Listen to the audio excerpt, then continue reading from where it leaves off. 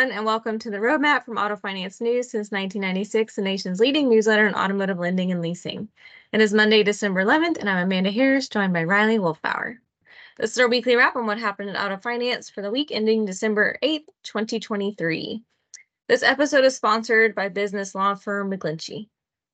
In economic news, the U.S. labor market strengthened more than anticipated in November, with non-farm payrolls up 199,000, following a 150,000 increase in October. Auto workers who returned after being on strike accounted for a 30,000 uptick. The unemployment rate also fell to 3.7%. The growth is at odds with expectations that hiring would soften and lead to the Fed bringing down interest rates. In auto finance, U.S. Bank is gearing up to issue $2.5 billion of credit-linked notes tied to a pool of auto loans, marking the first of this type of securitization for the bank.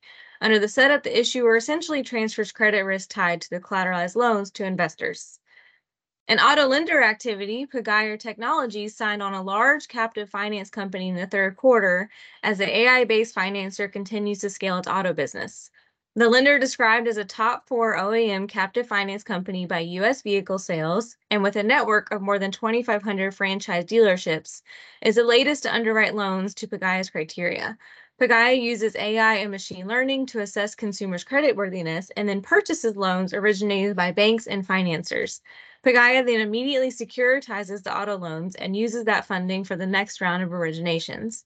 Pagaya has seen an uptick in auto originations and as a result has increased its cadence in the securities market, having closed its 4th auto ABS deal of the year just last month. Auto Finance News is also pleased to announce that Dan Burst, GM Financial President and Chief Executive, is the 2023 Auto Finance Executive of the Year. GM Financial posted year-over-year gains in origination volume during the past 3 quarters despite market challenges.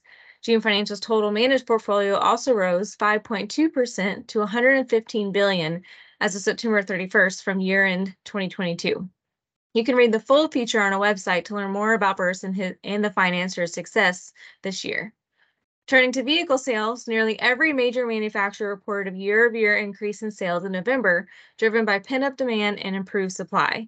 American Honda sales for one jumped 32.8%, while Hyundai Motor America and Volvo Cars USA also saw double-digit increases year-over-year.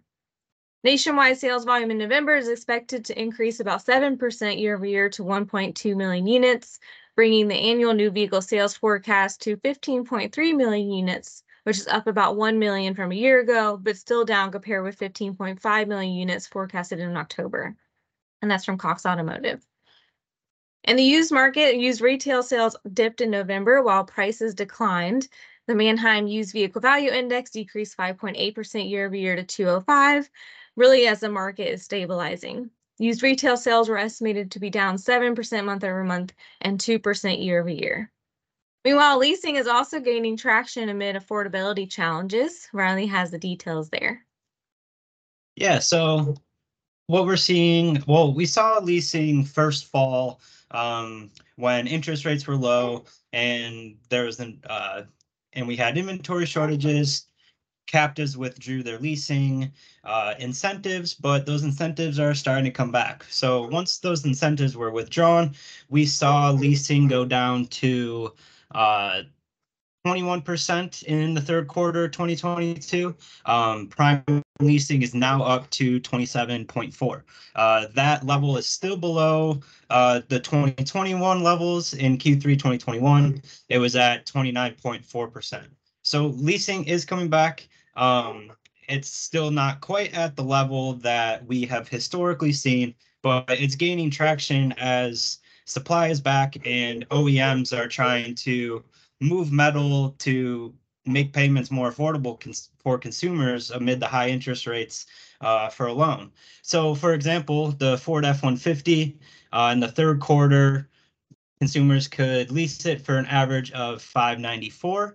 And that's compared with a $970 loan payment, according to Experian. So the delta there is like there's a huge difference. Melinda Zabritsky said that the average difference is about $140 between a loan payment to a lease payment. So that's like she said it typically sits around 130 to 140. In the second quarter, it was a little bit higher. It was closer to 150. And so, like I said, it's sitting at that 140 number now. And then just a few examples of other incentives that are out there in the market. Toyota is offering multiple lease deals through the end of the year, including the 2024 Toyota Corolla LE for $249 a month for 36 months. And GMC is offering lease deals with 24-month terms and 1.9% APR for well-qualified buyers on certain 23 and 24 models. So it'll be interesting to see going into the new year, especially after the car buying season, to finish up the year here, how much leasing kind of rejuvenates again. We'll see where it goes in the fourth quarter. Yeah, definitely. We'll have to see if it starts getting closer to, I think historically it's around what 30% has been Yeah. around 30% of the market, and it's creeping up, but yeah, definitely still behind. So we'll see if that difference really draws people in now that supply is coming back up and there are more options for what vehicles you can lease. So we'll definitely keep a close eye on that. Great. Thanks, Riley. That about does it for today's episode. Thanks for joining us on the roadmap, and be sure to follow us on X, formerly known as Twitter, and LinkedIn. And we will see you online at autofinancenews.net and here next time.